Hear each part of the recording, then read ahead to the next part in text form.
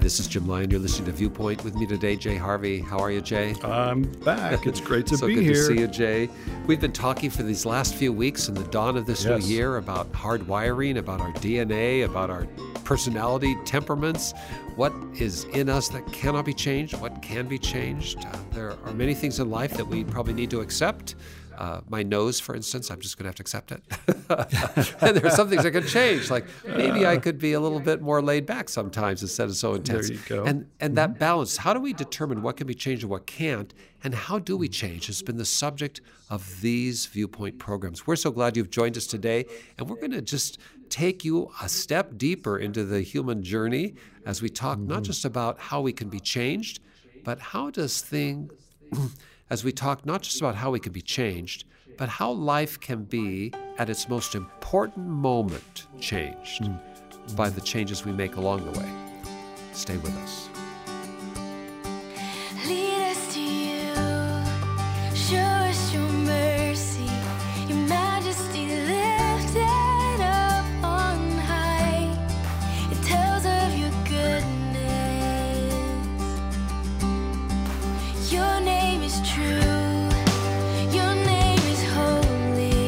Your splendor is written in the skies. It tells of your greatness.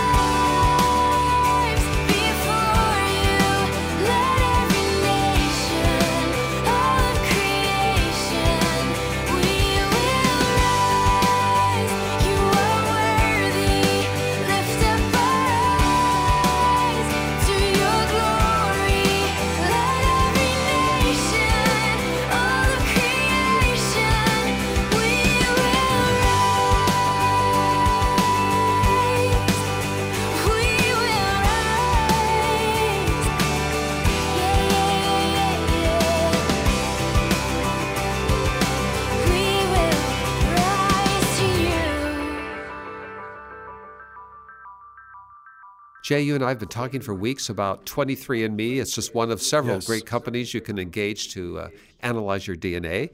And I've taken the test, and I know you have too. Yours has just been turned in, so you don't have your results back. But I'm glad that you finally got on the wagon and got that sample in, which generally is about some saliva that we put in a vial. Right. I've had mine back, and it's been fascinating for me because maybe more than just the ordinary person, I'm interested in this kind of DNA wiring. What part of me is nature, hardwired, versus nurture, my environment, because I'm an adopted person. And when you're an adopted person, and especially in my case, I had a closed adoption, which meant I had no access to my family of origin. I was adopted when I was just a few months old, so I have no living memory of my origin.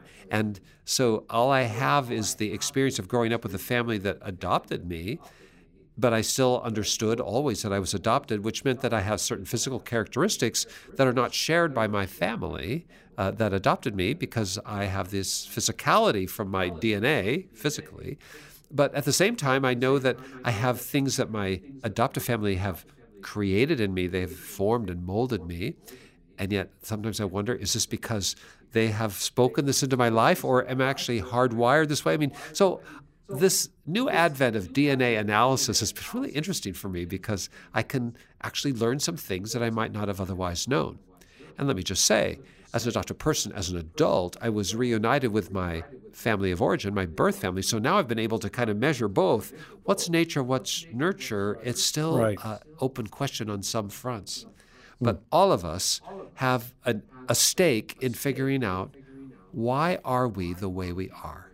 And let's say, just obviously, we all have some characteristics we've inherited by DNA. Can you think of something, Jay, that you reflect that reflects your parents, your family of origin? Oh, sure.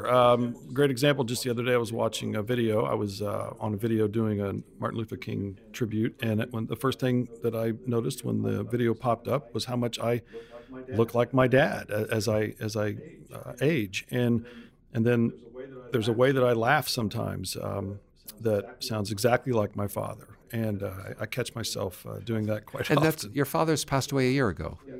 Yes. But the memory of your father is very vivid in your lifetime. Right. You, like me, an only child.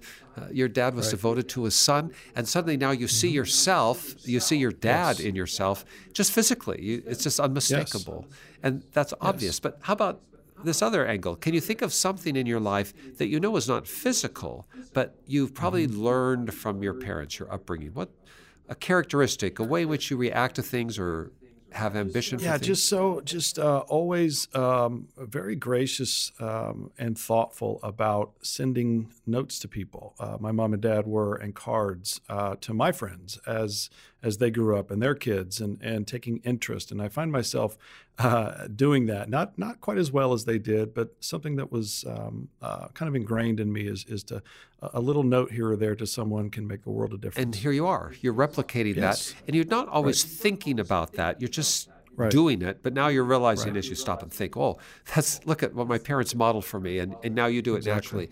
All of us are this combination, aren't we? I have to tell you an interesting story about my own self-discovery.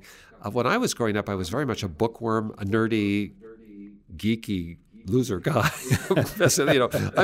What are you I'm saying to say, I'm just out there. Everybody else is playing football, and I'm reading books. My dad asked me in the 9th grade what I wanted for my birthday. I said the collected works of Woodrow Wilson. It's a 10-volume set. My goodness he looked gracious. at me like, have you ever thought about like a football, basketball? But when I was a kid, I had a World Book Encyclopedia collection, and for fun, seriously, what a whacked out kid. For fun, I just pull out a volume and read it just for fun. Like I pull out D and start at the beginning, read the articles on D. I always thought it was odd until I met my birth family, and my Aunt Sarah was telling me about my father. His name was Edward, my birth father. And she said, oh, he was an odd one. He was the youngest of 8 children. I said, what do you mean he was odd? Oh, we'd all be at home and singing and playing games and stuff. And he's over in the corner, and he's pulling out the Encyclopedia Britannica and just reading a volume one at a time just for fun. And I couldn't believe what she said it, because I didn't grow up with him. I didn't know him at all till I was 39. And yet we had that same kind of draw. Strange mystery some way. What is it? Is that in the DNA? Is that in some kind of chemical wiring of the brain? I don't know. We all have this mix of nature and nurture. But no matter how diverse we might be, your family, your looks with your dad. I don't look like your dad. We're different on that score. You're writing notes like your parents did. I don't do that so much. We're different, you and I, Jay, but we all have differentiation from those around us. We also have something very much in common with every person, and that is we have a beginning. That beginning is defined by some kind of DNA, and we have a progression that's informed by the environment around us, and then we have an end. That end is the last day. That's when our life in this world ends. We all have that beginning and that end. And that's been really powerful for me in the last few days because I just lost my mom, as you know, Jay. When I say my mom, the woman who was my mother, she adopted me. Her name was Mildred. And she just passed away at the age of 97. And the reason that I'm reflecting on this, of course, as I've been playing back in my life, how much of me is like my mom. My dad died 2 years ago. And how much is inherited by my genetic pool. And I've been sorting all that out. But as I was sitting there looking at my mom, on the day she died, I happened to just be in the room. And I didn't expect her to die that day. She was ill at 97, and the doctor said, well, we're not sure she's going to pull out of this, but she was in her apartment, in her bed. And I was there, and she was quiet, just resting. And I just was looking at her and thinking about my life and our life together, and I was her only child, and how she picked me up at the orphanage, and I owe my life to her and have so much love for her, and my mind was flooded with memory and so on. But at 8:45 in the evening, I just was prompted to go up and kneel by her, and I did, and I knelt by her bed, and she was there, kind of her eyes half-masked as I described them. She was kind of alert, but she didn't really have the energy to have a conversation with me. But I said, Mom, and I took her hand, and I said, I just want you to know, as I whispered into her ear, on two knees, kneeling right by her, Mom, I love you. I love you so much. And I will always thank God that he gave me to you. But then I just was prompted to say by the Spirit, I think, Lord, I want you to know it's okay if you want to leave this world and go and see Jesus face to face. Go see Dad. Go see Grandma and Grandpa, her parents, and go see my aunts and uncles. And I started to name members of her family and my family that have already gone on out of this world. And she squeezed my hand as she's always done when she was agreeing with me. In my adult life, she would take my hand and just squeeze it when I was saying something she loved. And she would squeeze my hand in that same way. And just as I was naming her siblings, who have all gone on before, she took a deep breath as she squeezed my hand even more profoundly. She took a real deep breath, and then she paused. And I thought, whoa, what was that? And then all of a sudden she exhaled again, and I started to name other members of the family. And then she squeezed my hand again. She took a deep breath. And I promise you, Jay, it was like a window or a doorway in heaven opened. And it was just like this oxygen of heaven that just swept around us. And all of a sudden I knew it was in a moment. My mom is at eternity's door. And I was just holding her hand, and she was just looking at me. And she just took that second deep breath, paused for a moment, and then exhaled. And as she exhaled, she was gone. And the room, which I was just in this surreal moment, like, I don't know how to describe it. It was just like a window to heaven was open, and there was this fresh air. And all of a sudden, it just went out with her. Yes. And then I was in this room by myself alone. A moment before I was with my mom. Now her body was there, but I was alone. It was a sacred, beautiful moment. And as I experienced that, all I could think about was Jesus saying, I am the door. Right. And my mom chose to walk through the door. There's another passage where Jesus said, I'm the way, the truth, and the life. He that comes to the Father has to come through me. There's no other way except through me. And my mom, and I was thinking about her DNA because I wanted her to take the 23andMe test. I literally did. Right. And I thought, she's gone.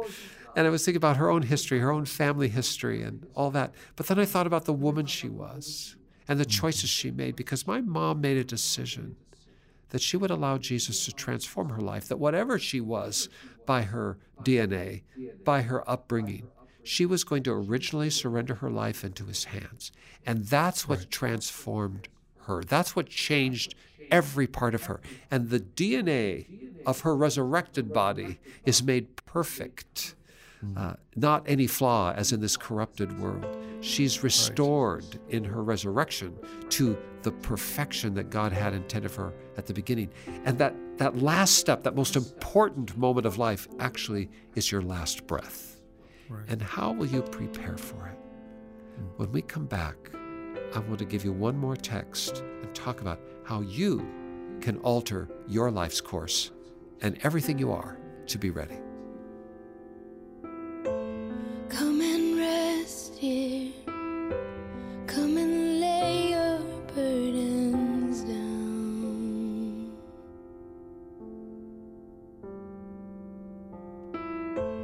Come and rest here. There is refuge for you now.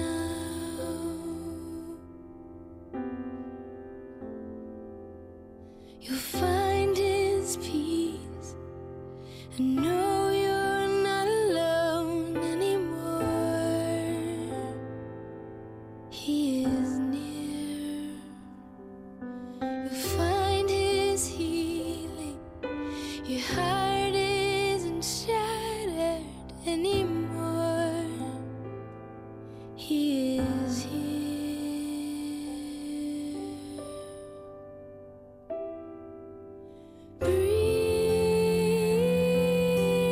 Breathe in,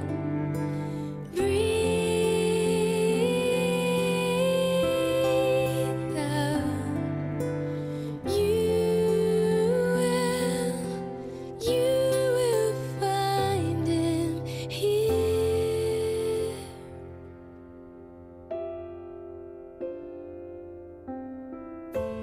Come and rest here. Come and lay your burdens down.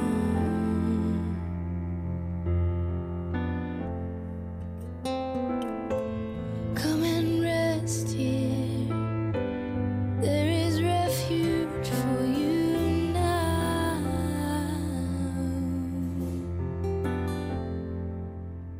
You'll find His peace and know you're not alone anymore.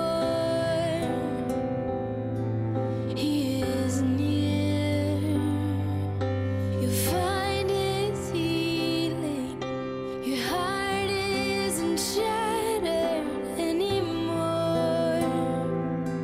He is here. Breathe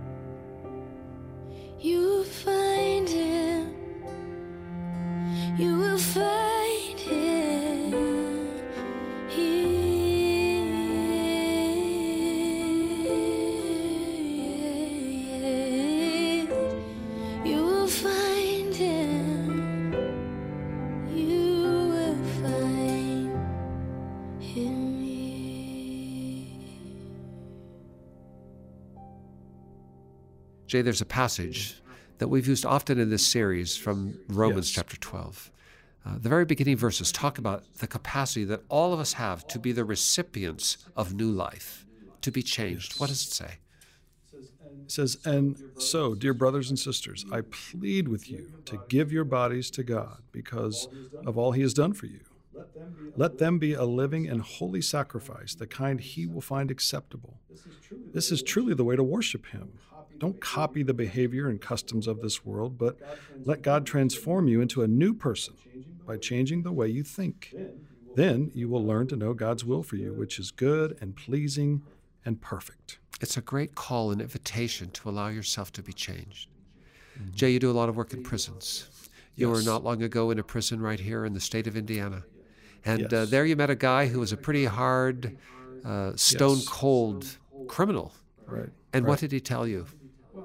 Well, at the end of our programs, we always allow time for testimony, and he had shared that when he first came in that he was a pretty hardened guy, and over time God had begun to soften his heart and give him a new heart and replace his heart and all the things that we like to hear. But then he went a step further to talk about how that came about, and it was because of his work in the hospice area of the prison. And he would be at the bedside, just as you were for your mother. He would be at the bedside of those that may not have anybody in this world who were taking their last breath. And one in particular was a gentleman who he said had come to faith late in his life as a hardened criminal, but now lay dying, and but he had made that choice to follow Jesus, and was pretty unresponsive until at the last did kind of come to, the person said, and said, "Don't be afraid. The room's just filling up with angels."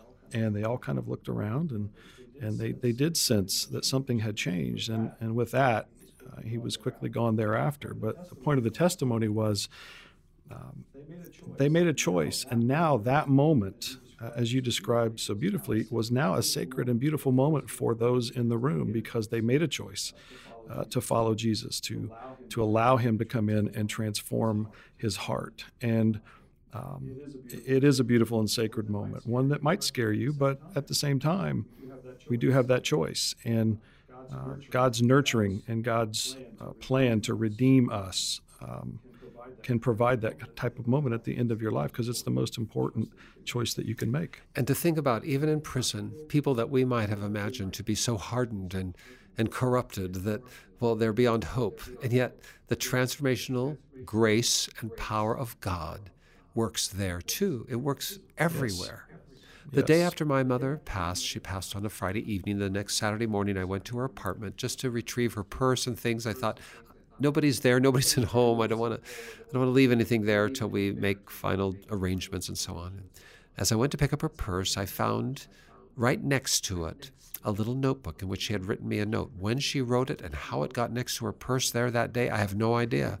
But in that little book, she wrote one page to my darling son, Jim, and described how she had given her heart to Jesus, and she didn't want to leave me and didn't want to cause me to be sad, but she knew that Jesus was calling her to himself, that he had prepared a place for her, and that she was going to go claim that inheritance because he had transformed her.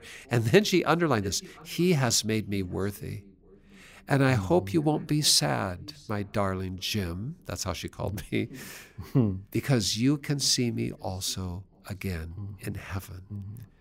That was a priceless gift. And what we're saying to all of you listening today is, you've got DNA that has wired you in a particular way. You have a physique that has consequences in that DNA. You may have some challenges with your physical body because there are corruptions of that DNA that have taken place over time before you were born, but it gave you something that is hard to live with. Maybe you have been given great genes and are a film star. Maybe you have some personality temperaments that you feel like you've inherited, or you've had experiences or families of origin that have been difficult for you, and you don't wish, and you wish you did not react the way you do at certain times and places. And I mean, there's all kinds of things. All of us have a story, but all of us also have an end. And know this, the most important minute in your life will be that one where you leave this world.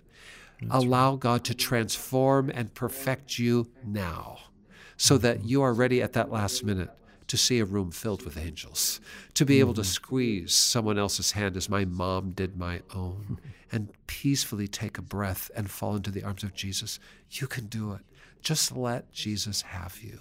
Now, he may extend your life for many, many years. He may prepare you for tomorrow, but he will love you and transform you and perfect you. How do you start? Pray.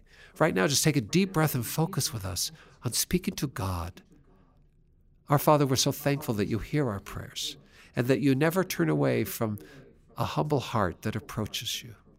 And we thank you, Lord, that you love us and know all about us and that you have made us fearfully and wonderfully. And that you, Lord, have made a way for us to move from this world to the next, that you sent your Son into this world and that he is the doorway through which we can walk into eternity with peace and grace and hope and life. We're so thankful, Lord, for the testimonies of those who have come to that last minute and fallen beautifully into your arms. Thank you for your transformational power that makes life in this world, even here now, better and more complete.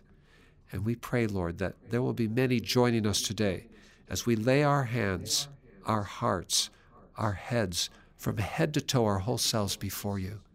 Forgive us of our sin. Transform us, make us new, and prepare us, Lord, for that life to come. Hear our prayer, Lord, because we offer it in Jesus' name. Amen. Amen.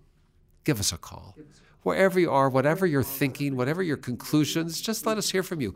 Call us up toll free, 1-800-757-VIEW. That's 1-800-757-8439. We're by the phone 24/7 to hear your voice. Please give us a call.